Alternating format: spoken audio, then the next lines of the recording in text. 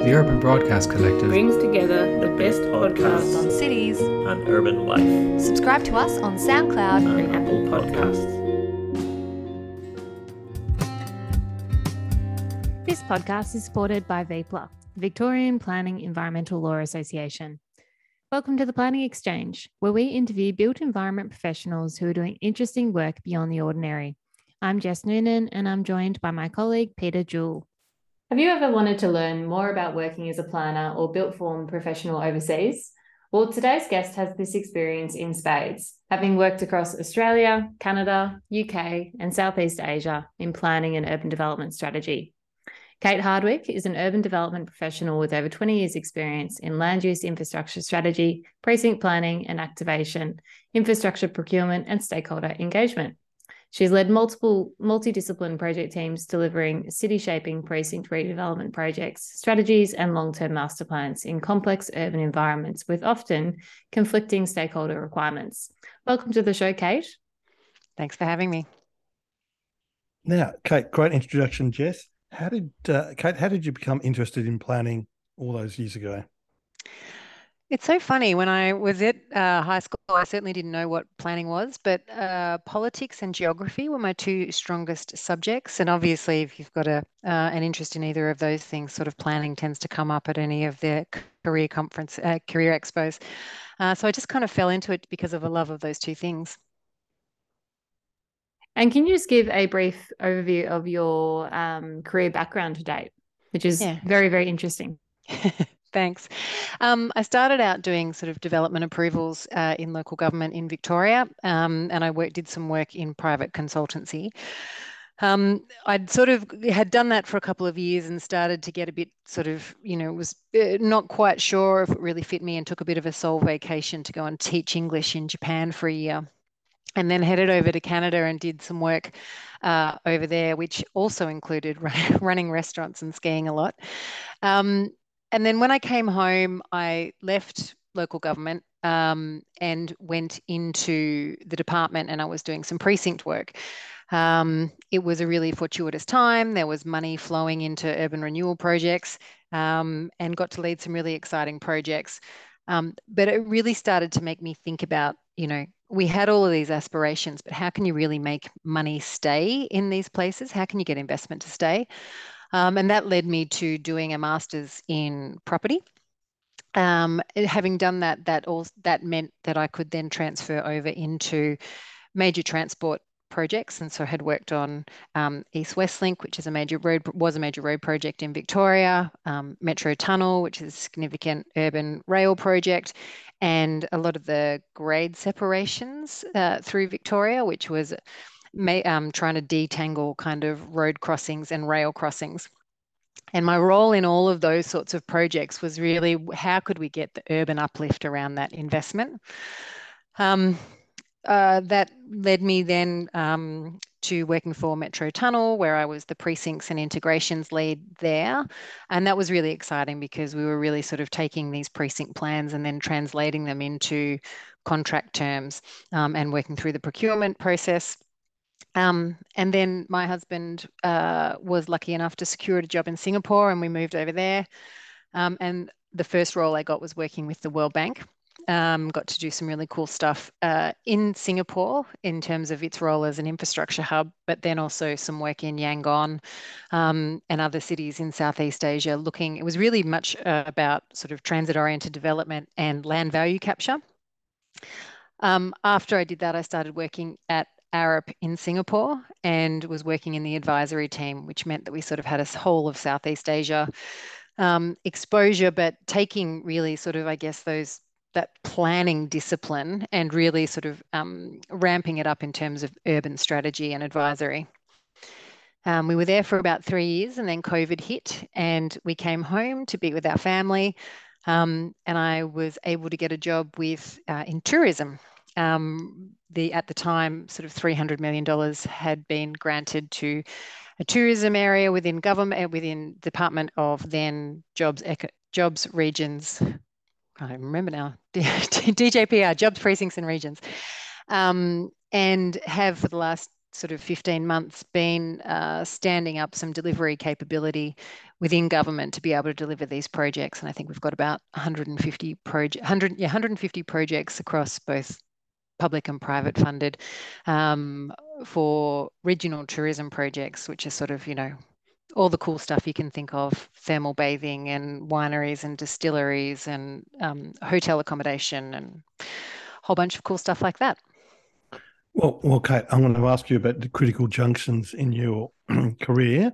But first, you mentioned teaching English in Japan for a year. I'm heading over in 3 weeks. I love Japan.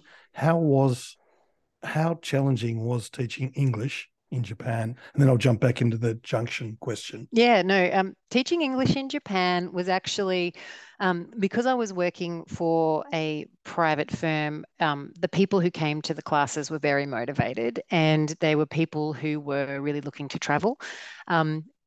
Most teachers sort of do it as a gap year, but my husband and I, now husband, were a bit older. And so I was giving one-on-one classes to sort of, CEOs and very senior people and, court judges and things like that. And it was actually a delight. Japanese people are wonderful. And it was really, I think I was in a very sort of privileged position because, sitting in these one-on-one classrooms, teaching English and teaching English conversation, there was a real sort of rapport that established with a whole sort of range of people across Japanese society. And they were very open. I think that's probably one of the most lovely things. They're not sort of, they were very generous with their ideas and perspectives. And so I think I was, as I said, privileged to be able to understand, to be able to be invited into those perspectives. And you would have to blend in a bit to the Japanese culture as well, presumably, Kate. Absolutely, absolutely. I am quite a tall white woman, so I don't blend in any other way.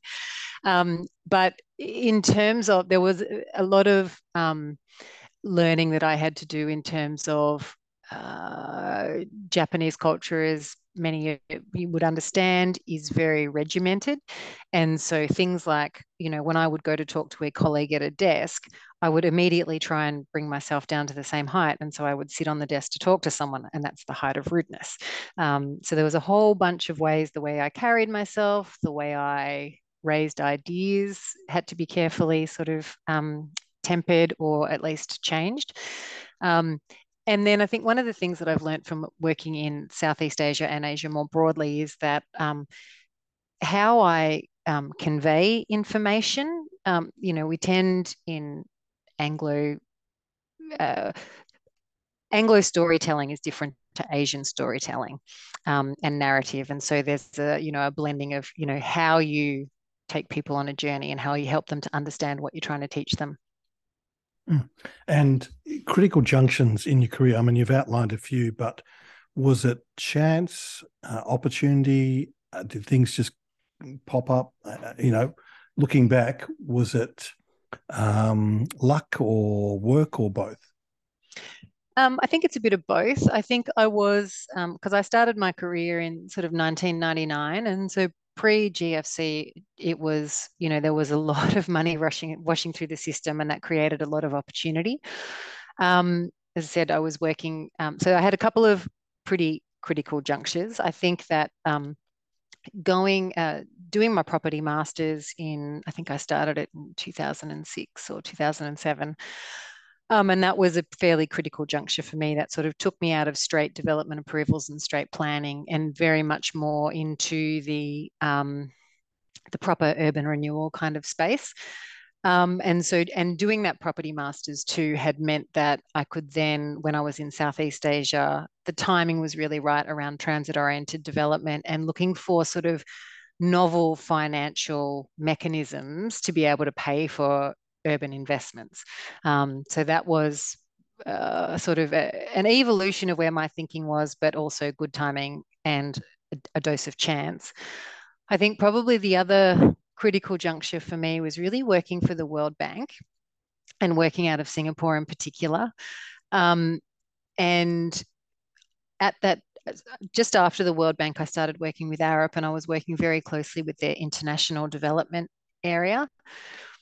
And what I saw when we were doing, international development projects for like, flood ravaged cities in Indonesia or, Cambodia or this, there was a lot to be learned around the economic development tools and techniques that they used and how that could be applied to advanced economies. What I saw and what we were doing in Southeast Asia, I thought that we could modify that quite effectively in Victoria and in Australia. I think a lot of the time when we think about our precinct planning, we sort of, we say, oh, I need 30,000 jobs and I need 30,000 people. And the assumptions that we make about the jobs is, well, that equates to 12 square meters per person for an office job.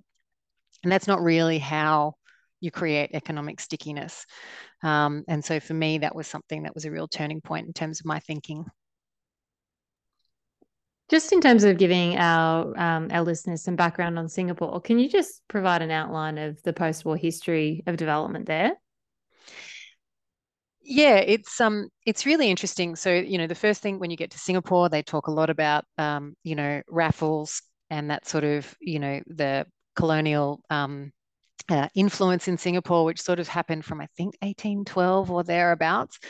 But it wasn't really until the mid 20th century that things started to change under Lee Kuan Yew.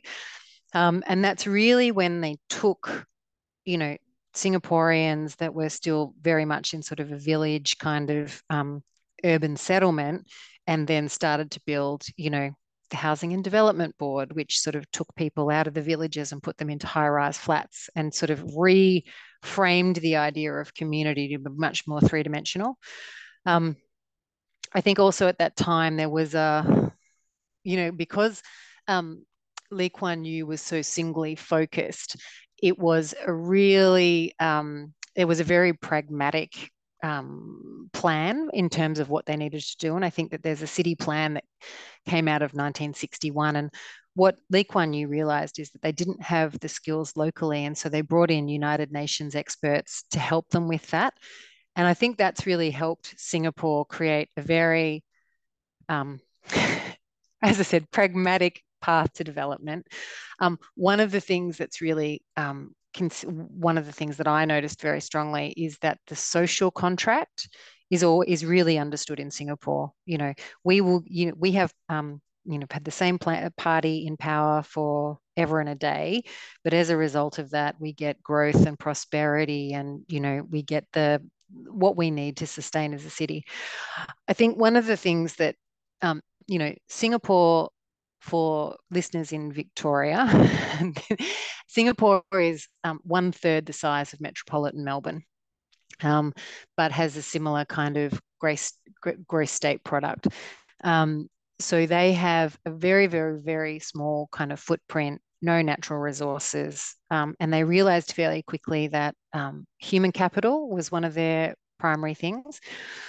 And one of the first things they did in the early 60s was, and some of their first investments from the World Bank was about setting up their universities and getting education high on the agenda to then upskill their own internal workforce to then become, the financial powerhouse that it is globally. Well, Kate, Singapore was created in the early 60s when it broke away from Malaysia, and it was dirt poor. Everyone thought they were going to, completely fail. But one of the first things that they had, Jess, in the early plans was the greening of Singapore. And Kate, I know I'm going off on a tangent, but you mentioned the Housing Development Board. I think that houses 80%, 80%, yep. 80% of people in Singapore in a range of housing accommodation. But you've got lots of different cultures there, and they've managed to create a sense of unity. And the Housing Board has copied that sort of kampong community living spaces. Yeah, they also have, so in terms of the population, I'll get the percentages wrong. So, say 50% Chinese, 40% Malay and then the rest Indian. They whatever the numbers are, they replicate that in every single housing estate, so that there can be no kind of so it's uniform across all of the different housing estates. I think also too, as early in the 60s, they had a policy of 1 tree per person. And again, this comes back to they're very, their policies are easy to sell and easy to understand. 1 tree per person. And that has meant that, I think they call themselves, I don't think they call themselves a city in a garden anymore, but it's very much the whole, this enormous kind of urban development has come at the same time with, a level of greenery. As you said, Peter, that's sort of, fundamental to not just the character of the place, but also, its sort of urban heat island challenges that they're now facing. I haven't personally been to Singapore. It's definitely high on my travel list. But from what everyone always tells me, they always mention the greenery and the physical environment, obviously, but also just the fact that it's such a clean and beautiful place to visit. Yeah, absolutely. I think that's certainly you did, and when I was living there, some of my expat friends told me that, when you go home, you'll be shocked. And it's true, even though the area that, where I live is also very clean and well maintained, but it doesn't compare to the absolute precision of the Singaporean urban environment. I think what is, got to be understood about Singapore is because it's so small and compact, it has a really properly integrated idea about what its direction is. So, a level of, its economic narrative is tied to its urban development narrative, is tied to its, social well-being narrative. And that all comes together really consistently. I think one of the benefits of Singapore, and because it's small, is that in other areas where there is a sort of a bigger kind of urban area, there are natural points of conflict in policy. Whereas because Singapore is so small and the government is so flat, all of those conflicts tend to sit with 1 or 2 people, and they sort of manage those very effectively. Thanks for the support from Ratio Consultants, an independent voice and trusted partner in planning, urban design, transport and waste management. Ratio supports change through projects that shape cities, neighbourhoods and places for people. See ratio.com.au for details. Well, Kate, Jess, I was actually christened in Singapore in the early, not early 60s, but a bit after that. But I've probably been there 15 times, Kate. I adore the place. I think it's incredibly interesting. Some people think it's boring, but one of the things is the sort of the necessary community spirit to make the place work. I mean, Jess, Singapore's gone from being dirt poor to having a standard of living equivalent to Australia, and it's sort of the Switzerland of Southeast Asia. Kate, I mean, it Most really definitely is a safe, no corruption. It's very clean place. But what lessons? I mean, it's a open question, Kate. But what lessons can Singapore give to other cities, third world cities, but also first world cities? Yep. I think it's hard because Singapore is it's small, it has a flat government, 90% of the land is owned by government, so that affords them a level of control that you can't necessarily duplicate elsewhere. But I think one of the things that I find is really the importance of narrative and of trust. I think that, when they were trying to, they didn't force people out of villages into high-rise flats. They sold them on the idea of how things would be better. And there were enticements and inducements, and there was a whole kind of marketing campaign about, villages in the sky. And it was very much around, and so they had a willing community that was, it was quite a stark transition. As you say, they were dirt poor, like Orchard Road my dad went to school there in the early 60s, and it used to be a big sort of open drain with shop houses. Now it's home to some of the most expensive real estate in the world. but really that sort of taking the community on through the idea of narrative. It is a culturally rich place, and those cultures can come together but still maintain their distinctness and identity. One of the benefits of living in Singapore is you get to celebrate, Ramadan and Lunar New Year and Christmas and Diwali. But then also too, I think there's the element of trust. Working in Yangon or Myanmar and Thailand and Vietnam, there is not a lot of trust in the government. And so if the government can't sort of create a healthy taxation base to then sort of, create appropriate systems, it becomes you can't even get off first base. So I think the two things that I think Singapore has done very, very well that can be duplicated is certainly the idea of a narrative that speaks to different community groups and building trust in public institutions. I'll just jump in there just before you ask a question. But, Kate, one thing, like the Singapore cabinet members get very, reasonably well paid. And their theory is that if we pay our cabinet ministers, our politicians well, then they're not going to try and seek bribes. It's sort of a very, as you said, very pragmatic way of understanding human nature. Yeah, I definitely, and through COVID, wherever you were in the world, you got to see your politicians, in a much more kind of, on our TV every day. I think the health minister, the Singaporean health minister, you could see that there was, he was incredibly well informed. He was obviously a very smart man, but the messages that he was communicating would have resonated with anyone, regardless of what you did for a living or how you understood politics.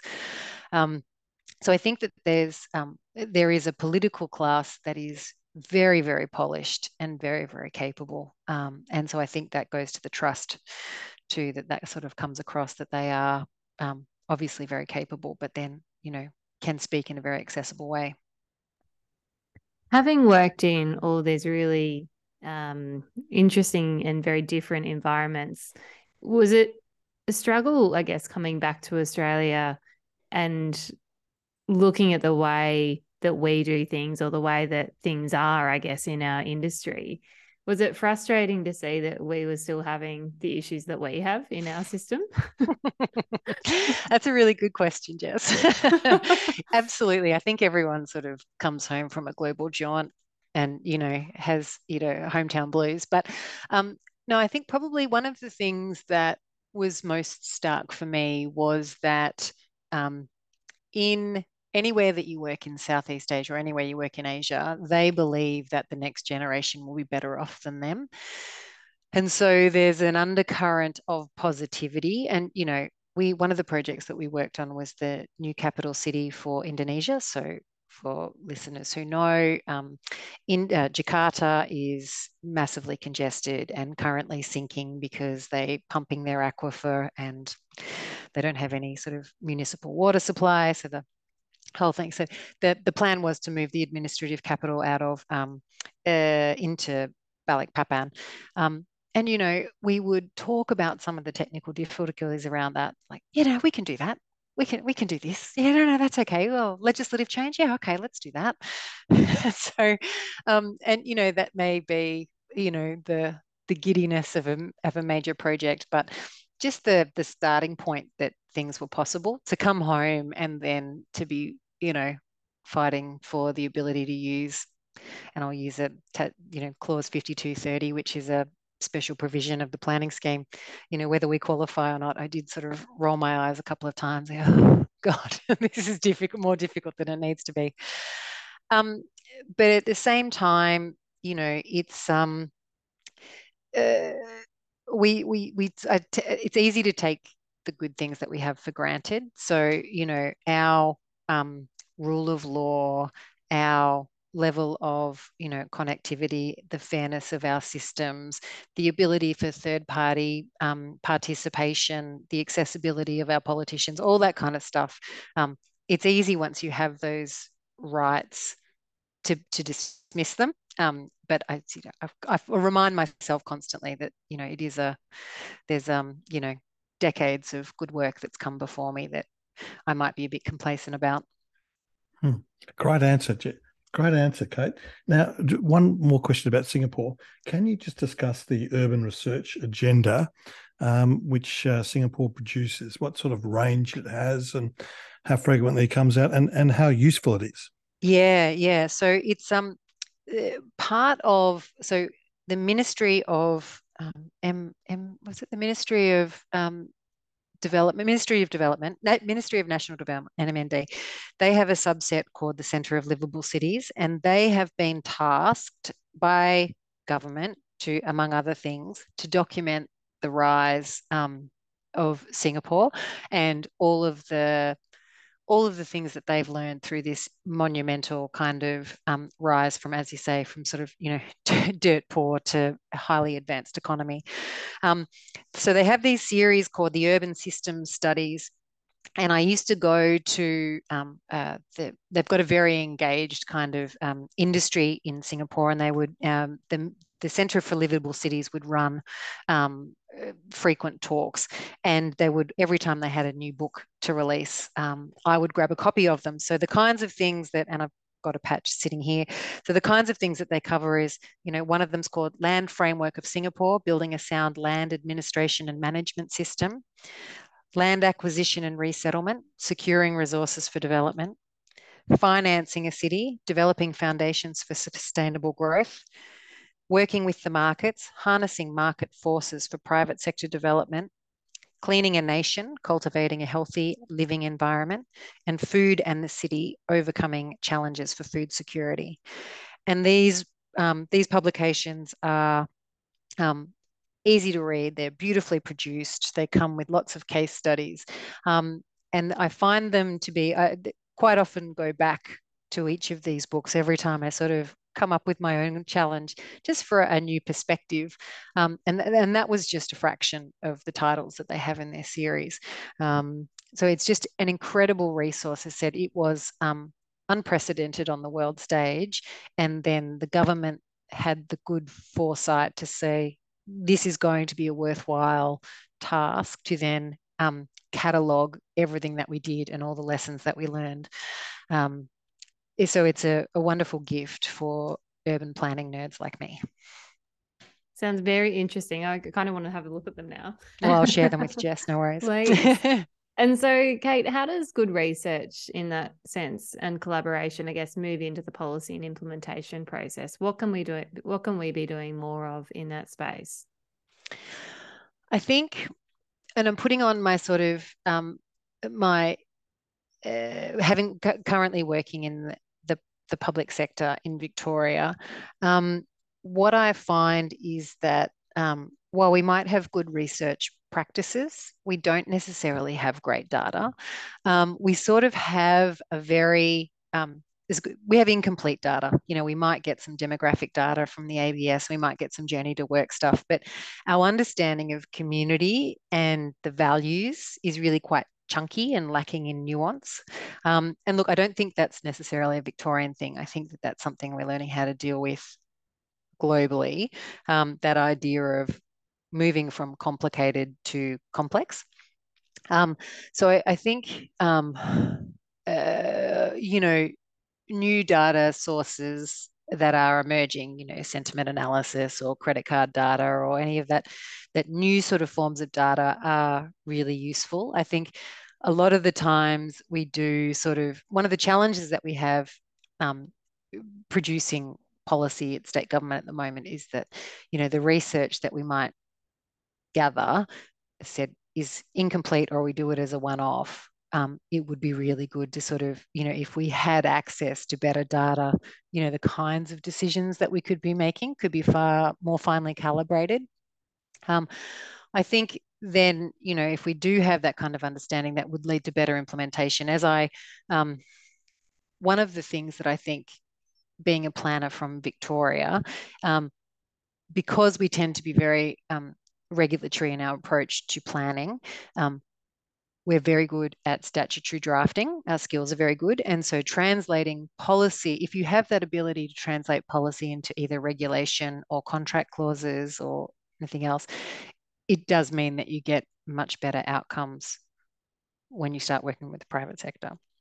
So I think that once we sort of, once our data becomes more complete and we become more sophisticated in manipulating that data, that will lead to even better results for urban development. Wow. Kate, you're working on big projects and you've worked on big projects in the past.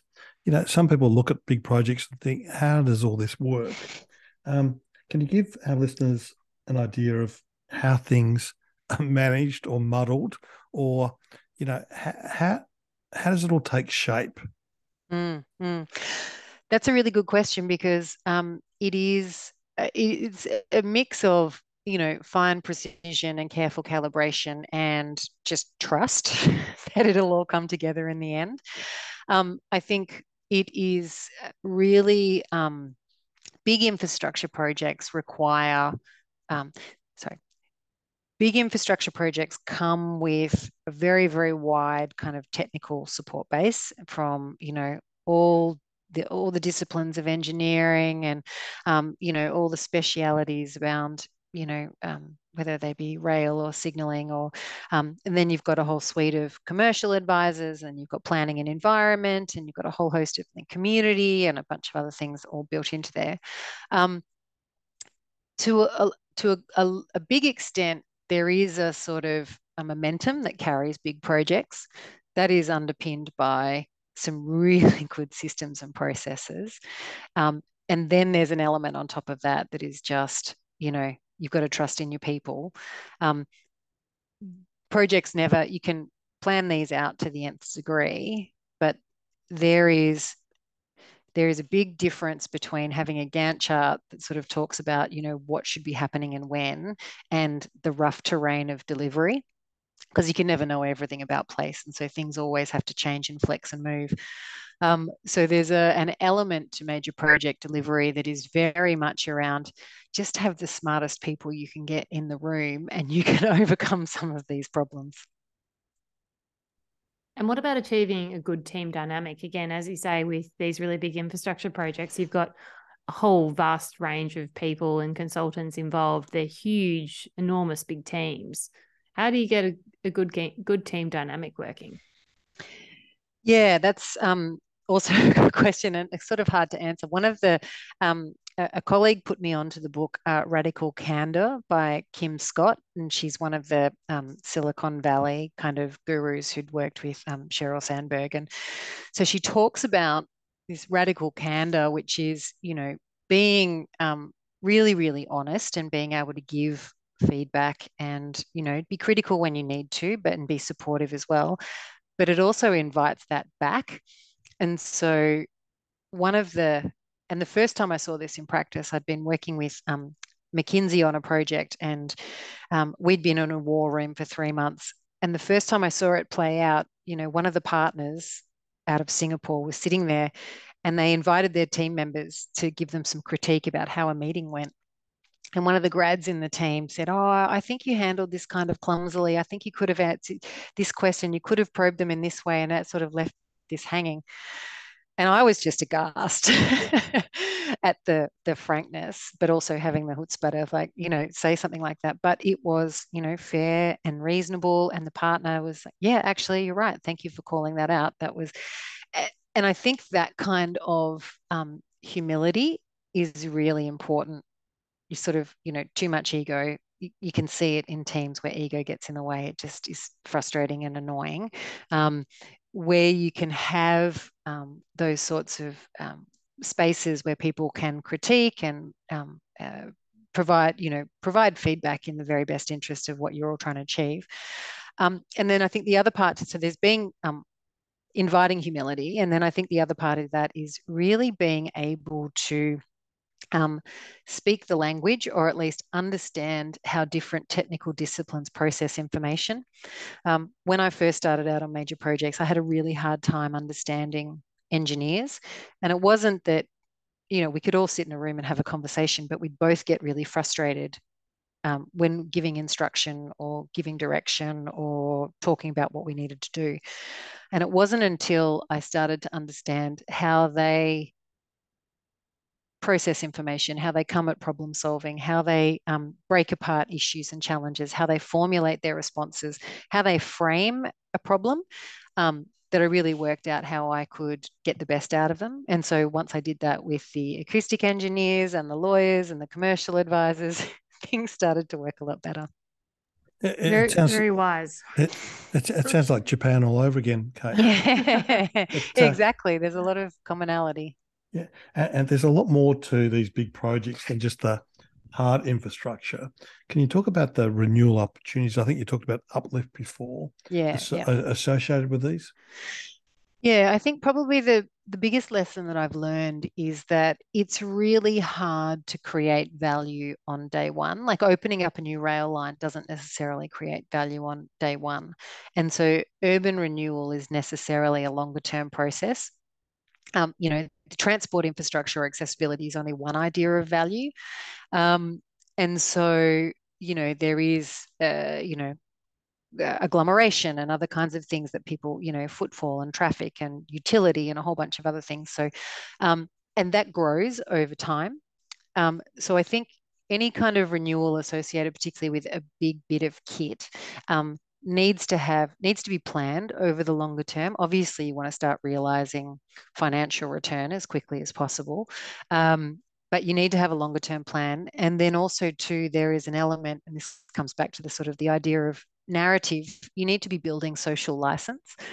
So there will be, regardless of the context, people will value the land in some form or another. And so you have to recognize that and build on that. And this is a project that I was working on the side of, or actually through the World Bank, and it was in South America, and they identified a piece of land for urban renewal, and they just like gutted it and built, new buildings and all the rest of it. And what they did in that, by not speaking to the local community, not working about how informal networks or intangible networks worked, they decimated it. And that never really came back. And it took a really long time and lots of inducements to kind of get that informal activity, get the foot traffic, get the commercial activity to come back. So I think that there's an element of really making sure that there's understanding the different levels of value that the existing community apply to that space, and then learning how you can amplify that. Really enjoying all this really pragmatic advice that you're giving. This is great. So, Kate, I wanted to ask you as well. Obviously, you've worked across a whole range of different industries and countries. Are there other sectors of the planning world that you would like to have exposure to? Yeah, I kind of hinted at it in that first one, the blending of international development and the lessons to be learned for advanced economies, the idea of economic development, and economic development, not just, providing floor area for offices. I think that, planning is very good at coming up with a sort of a spatial plan. But what I'm really interested in is then how do we animate that plan in a way that works with current market forces, rather than saying, oh, we need to helicopter in a big anchor tenant at great cost to government, and then that'll kickstart it. I think there's something else in there about how we can sort of motivate the natural energies of the market to be able to do that in a bit more of a bottom up kind of way. Okay, Kate. This question is about the young Kate Hardwick, which is not that long ago. I mean, you're not old at all, Kate. But and this question's about people looking back on their careers, but also we have a lot of uni students listen to the podcast. So if the question is, I'm getting to it. What would you say to the young Kate Hardwick as she enters the workforce? So on day one, what would you say to to yourself when you started work? I would probably say explore all of the edges I think when I was younger, I was very sort of, I could see myself and where I wanted my career to go, and I was very directed towards that. I think probably in, what I've described in terms of my journey, it's when I found something interesting on the edges, that's when my career changed it led me to something really interesting and exciting. So I'd say to myself, spend some time exploring on the edges. Of course, have a direction and where you want to go, but don't necessarily sometimes be open to signals and other things that might be sort of existing in your periphery. And then the other thing I would probably say to myself is I would have spent more time in my early career sort of articulating the skills in the craft of planning in far more detail. I think there was a lot of stuff that I just did intuitively, and as a result, I sort of downplayed the skills and capability. When I was working in Canada, I put my CV on a couple of websites looking for work, and I was really surprised at the number of banks from the US who were contacting me and saying, look, I can teach you the business. What I can't teach you is how to work with stakeholders or how to manage trade-offs or how to work in complex environments. And I wish I'd sort of had an appreciation for those skills early on, because then maybe I would have been braver in exploring the edges. We thank Victorian Planning Reports, our very first supporter. If you want the A to Z of planning decisions in Victoria and excellent editorials, please get yourself a subscription to the VPRs. Details on our website. This podcast is supported by our wonderful friends at 1 Mile Grid. 1 Mile Grid is a boutique consulting firm which offers traffic and transport engineering, transport planning and waste management services. You can find out more by visiting their website at www.onemilegrid.com.au. And amongst all of this, Kate, how do you refresh and relax? I get out of the city or I go to a different city. I think I like to breathe different air. And so whether that's my family has a holiday house that allows me to go, running and surfing and swimming, or go to the beach, or my in-laws live in the mountains, and so we can go skiing and, just take in different environments. And also as a city planner, I tend to be very passionate about cities. And so, just breathe different air. Great answer, Kate. Great answer. And we're introducing a new segment, listeners. Jess and I, we just talked about it before we went on air today. So please excuse our rough answers. Now, Kate, this is called Crystal Ball, a prediction you've got about anything. It could be cities, it could be economies, it could be anything. And we just put you on notice before we started, Kate. So any thoughts? Yeah, I think that for me, it will be about, AI and machine learning and its impact on the urban space. I think, already there are lots of, programs and systems that sort of say this is the optimal sort of plan for a city, and this can take into account increasing complexity. But I can see that sort of translating to the very small scale in terms of, what it means for what massing is appropriate for single dwellings and a whole bunch of things. I think that, so I think that there'll be a step change in how statutory planning is undertaken in the next 20 years. And what I also think is that will be a bigger need for the narrative of communities and the nuance of communities to be able to be expressed, because if we just have a very pragmatic approach to how we build cities, we'll take out all the love and creativity. Wow. Jess, remember we used to joke that computers would one day make planning decisions? Mm-hmm. And everyone that used to be a very common theme through all of our podcasts, actually. And people laughed. People laughed at us, Jess. But now, Jess, you're on the bleeding edge. Jess, your crystal ball. Mine was actually going to be very similar to Kate's, and obviously, this is very topical at the moment with GPT, whatever it's called, being all across the news over the last couple of weeks and months, and I think very similar to Kate in that I think we are going to start to see more automation of the way in which we plan, and that's inevitable that would come, whether it be this year, next year, 5 years' time, 10 years' time, it will come in various forms. But I think exactly what Kate said, we need to be really careful on how that's actually implemented and making sure that we don't lose the nuances of what we as professionals know versus what a machine knows, because there are certainly a lot of nuances and a lot of value that we as planners, as human planners, can still add to the process. Wow. Well, Jess, mine's off track, but I think there's going to be nuclear power everywhere in 10 to 12 years, Kate. Nuclear power everywhere. I think didn't you make this prediction in our interview with Kath Hagen, I think. I want to go back and listen to what your prediction was, because I think but I think green energy, traditional, what we think is green energy, all gone. Nuclear power plants everywhere. We have enough uranium stockpiled in Australia that we could make that happen for millennia. Well, I think we have 25% of the world's uranium supplies in Australia, but we can't use it. It's illegal for Australia to use nuclear power. So I think that sort of dumbness is going to go. But 10 to 12 years, that's my prediction. Now, Kate, the favourite part of our podcast,